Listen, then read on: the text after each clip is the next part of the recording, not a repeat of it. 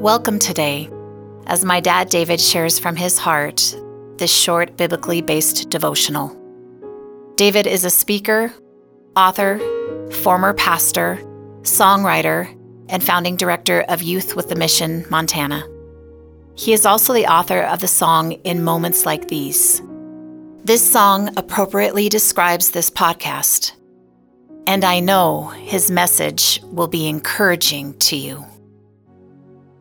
In last week's episode, Open Up the Gates, I shared about those miraculous moments in 1984 when our daughters Michelle and Kimberly and a few of their YWAM team members prayed one day for a homeless blind woman who was sitting on a sidewalk in the city of Hong Kong.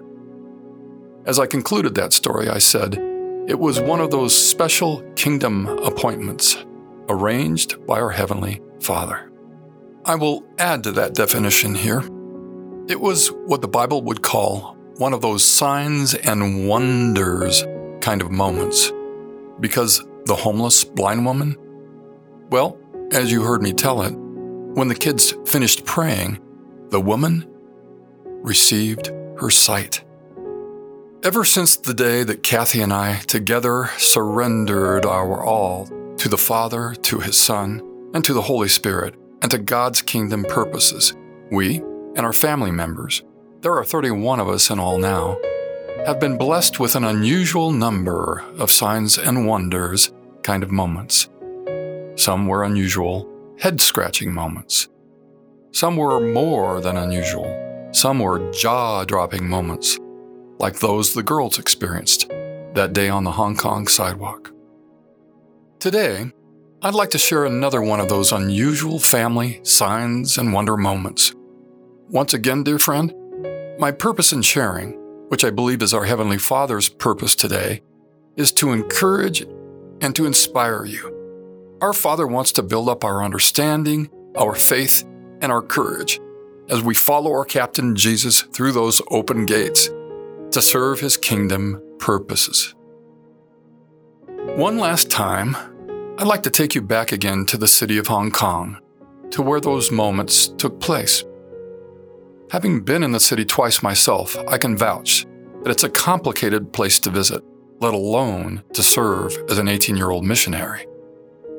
These unusual moments took place on a day during those winter months of 1987, when Michelle, Mishy, traveled with 11 other outreach team members from her YWAM Montana DTS to the massive Asian metropolis. You may recall from our episode called By Highest Authority, the story of the blonde angel who led Michelle through the giant train station to exactly the right train before she completely disappeared. And then later that night, at the Tai Tam house, hours outside the city, when she and Ron Brewster prayed over 2 male heroin addicts who were voluntarily tied up in their beds to go through the painful process of detoxification. And all the while they were praying, Michelle and Ron watching 2 angry demon-like beings floating back and forth over the 2 men.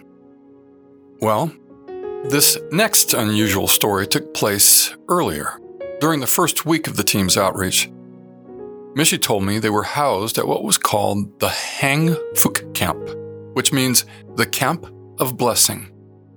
The camp was founded by Jackie Pullinger, who I spoke of before.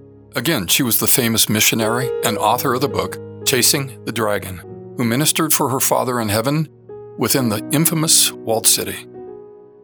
And the Camp of Blessings, as Mishy told me, was a place where recovering drug addicts and their families who had given their lives to the Lord could call their home. She told me that it was a nice place all in all. The site was completely fenced for the residents' safety. It was about a city block in size, with newer buildings, private sleeping quarters, and a nice covered outdoor common kitchen. Former addicts served in kitchen duties. She said the camp reminded her some of YWAM Montana. A couple days after the DTS team arrived, they were told that today was the day that they would be meeting Jackie Pullinger inside the Walled City. The Walled City was made popular in the 1980s martial arts movie called Bloodsport with actor Jean-Claude Van Damme. It was a place that was rampant with crime, poverty, and misery. The triad gangs controlled the streets and the prostitutes that walked the streets and supplied the heroin addicts that often died in the streets. For good reason, police hesitated to enter this place. But a young British woman named Jackie would enter this place in the mid-1960s. And my firstborn 18-year-old daughter would be entering this place today. Oh, my Father. An hour or so later, Mishy and the team of 12 were packed into a large white van and driven by a former drug addict, also their guide and interpreter, to the outer wall of the walled city, where everyone stepped out. I asked her recently, "What were you thinking when you got out of the van, Mish? What was going on in your head?" I remember being surprised by two things, Dad. Its enormity and its isolation. It was a scary place, but we were excited to go in, to see the interior, but especially to meet Jackie Pullinger. We were told, by the way, she had a job for us. Well, I might have called it an assignment. Mishy continued. In short time, our guide and interpreter called for us to follow him down the sidewalk and then through a doorway leading into one of the many very narrow alleys. The alleys were so narrow, Dad, I could almost touch both alley walls with each of my hands at the same time. The streets were a little wider, but just as foreboding. What was most noticeable was the trash laying everywhere, and the smell was awful. After walking through the giant dirty maze for about 15 minutes, we were finally led into a large, brightly lit, and surprisingly very clean room. The four walls and ceiling were painted white. There were a number of tables with folding chairs next to them. Spread out and sitting at the tables were a number of men, I think at least a dozen or more. And standing in front of the men at the tables was Jackie Pullinger. Jackie motioned for us to move in closer. When we did, she introduced herself and then explained that all the men in the room were gang members and drug addicts. They had each come to be prayed for, she said. I've told them that some American missionaries were coming here to do that, to pray for each one of them. Okay, I thought to myself, Mishy said. This is the job she had for us. As we spread out and moved closer to the tables, Jackie came up to me, smiled, asked me my name, and then she took my hand and directed me to one particular man sitting by himself. She said, Michelle, I want you to pray for this man. So I did. I slowly moved to his side, put my right hand on his shoulder, and I began to pray. All the while, Jackie stood near me, listening. About a minute into my prayer, Dad, I felt Jackie put her right hand on my left arm to get my attention. When I looked into her kind eyes, she said words I'd never heard spoken before. She asked, Michelle, can you pray in the Spirit? Can you speak in tongues? Okay, this is Mishy's dad, David, breaking in here for a minute. I'll get back to the rest of the story shortly. Now, I think I just felt some of you cringe.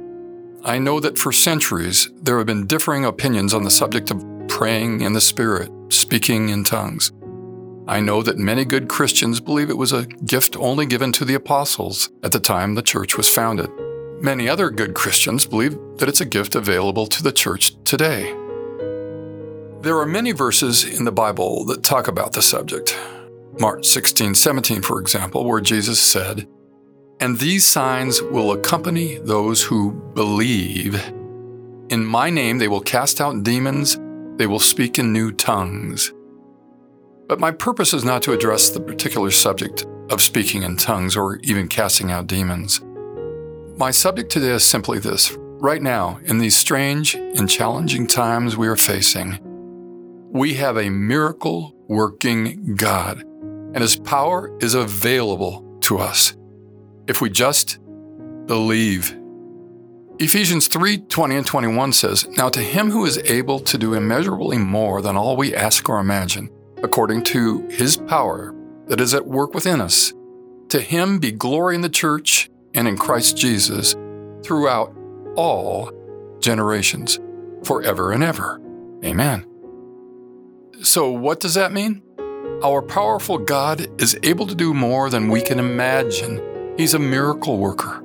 I believe he is still able to do more in us and through us in this generation than we could ever imagine. And now, back to our story. And remember, this is exactly how it happened. Michelle looked a little quizzically at Jackie for a brief moment, considering what she had asked her, and then she replied, Yes, I can." "Then please do that," Jackie said. "Pray in the Spirit, Michelle. Pray in tongues over the man." And Missy began to pray for quite some time. All the while, Jackie stood next to her. "Dad," Missy told me, "about midway through my prayer, I opened my eyes and I could see that there were tears pouring down the man's face. When I stopped praying, Jackie put her hand on my arm again, looked at me, and said, 'Michelle, do you know why the man is crying?' 'No,' I said. 'Michelle, he's crying because you were speaking perfect Cantonese. He understood every word you spoke. It was a beautiful prayer.' When she told me that, Dad, my mouth fell open. And the first time I heard the story, my mouth fell open. And once more I said, 'Oh, my Father.' Because believe me, my daughter can only speak English." Missy went on to say, "Here I was, an extremely shy 18-year-old girl from Montana, and my Heavenly Father was using me. Dad, it was in those Hong Kong moments that God emboldened me to become the strong and confident woman I am today." Dear friend, Jesus spoke these words in John chapter 14, verse 12. "Truly, truly, I say to you, whoever," and I believe whoever means anyone from anywhere in any generation, "anyone who believes in me," he said, "will also do the works that I do, and greater works than these will he or she do, because I'm going to the Father." Dear friend, your Father loves you so much, just as much as he loves all his children, and he can do mighty things through you, maybe even signs and wonders. All you have to do is believe. Dear Father, thank you for loving us the way you do. I know that you're always proving your love to us. Dear Jesus, thank you for all you did for us, including the promise of greater works. Dear Holy Spirit, thank you for filling us with the power to do our Father's kingdom works. Please fill this dear one's spirit today and open their faith to signs and wonders. Let it be. You've been listening to In Moments Like These with David Graham. If you'd like to contact David or find out more information about In Moments Like These, please visit InMomentsLikeThese.com.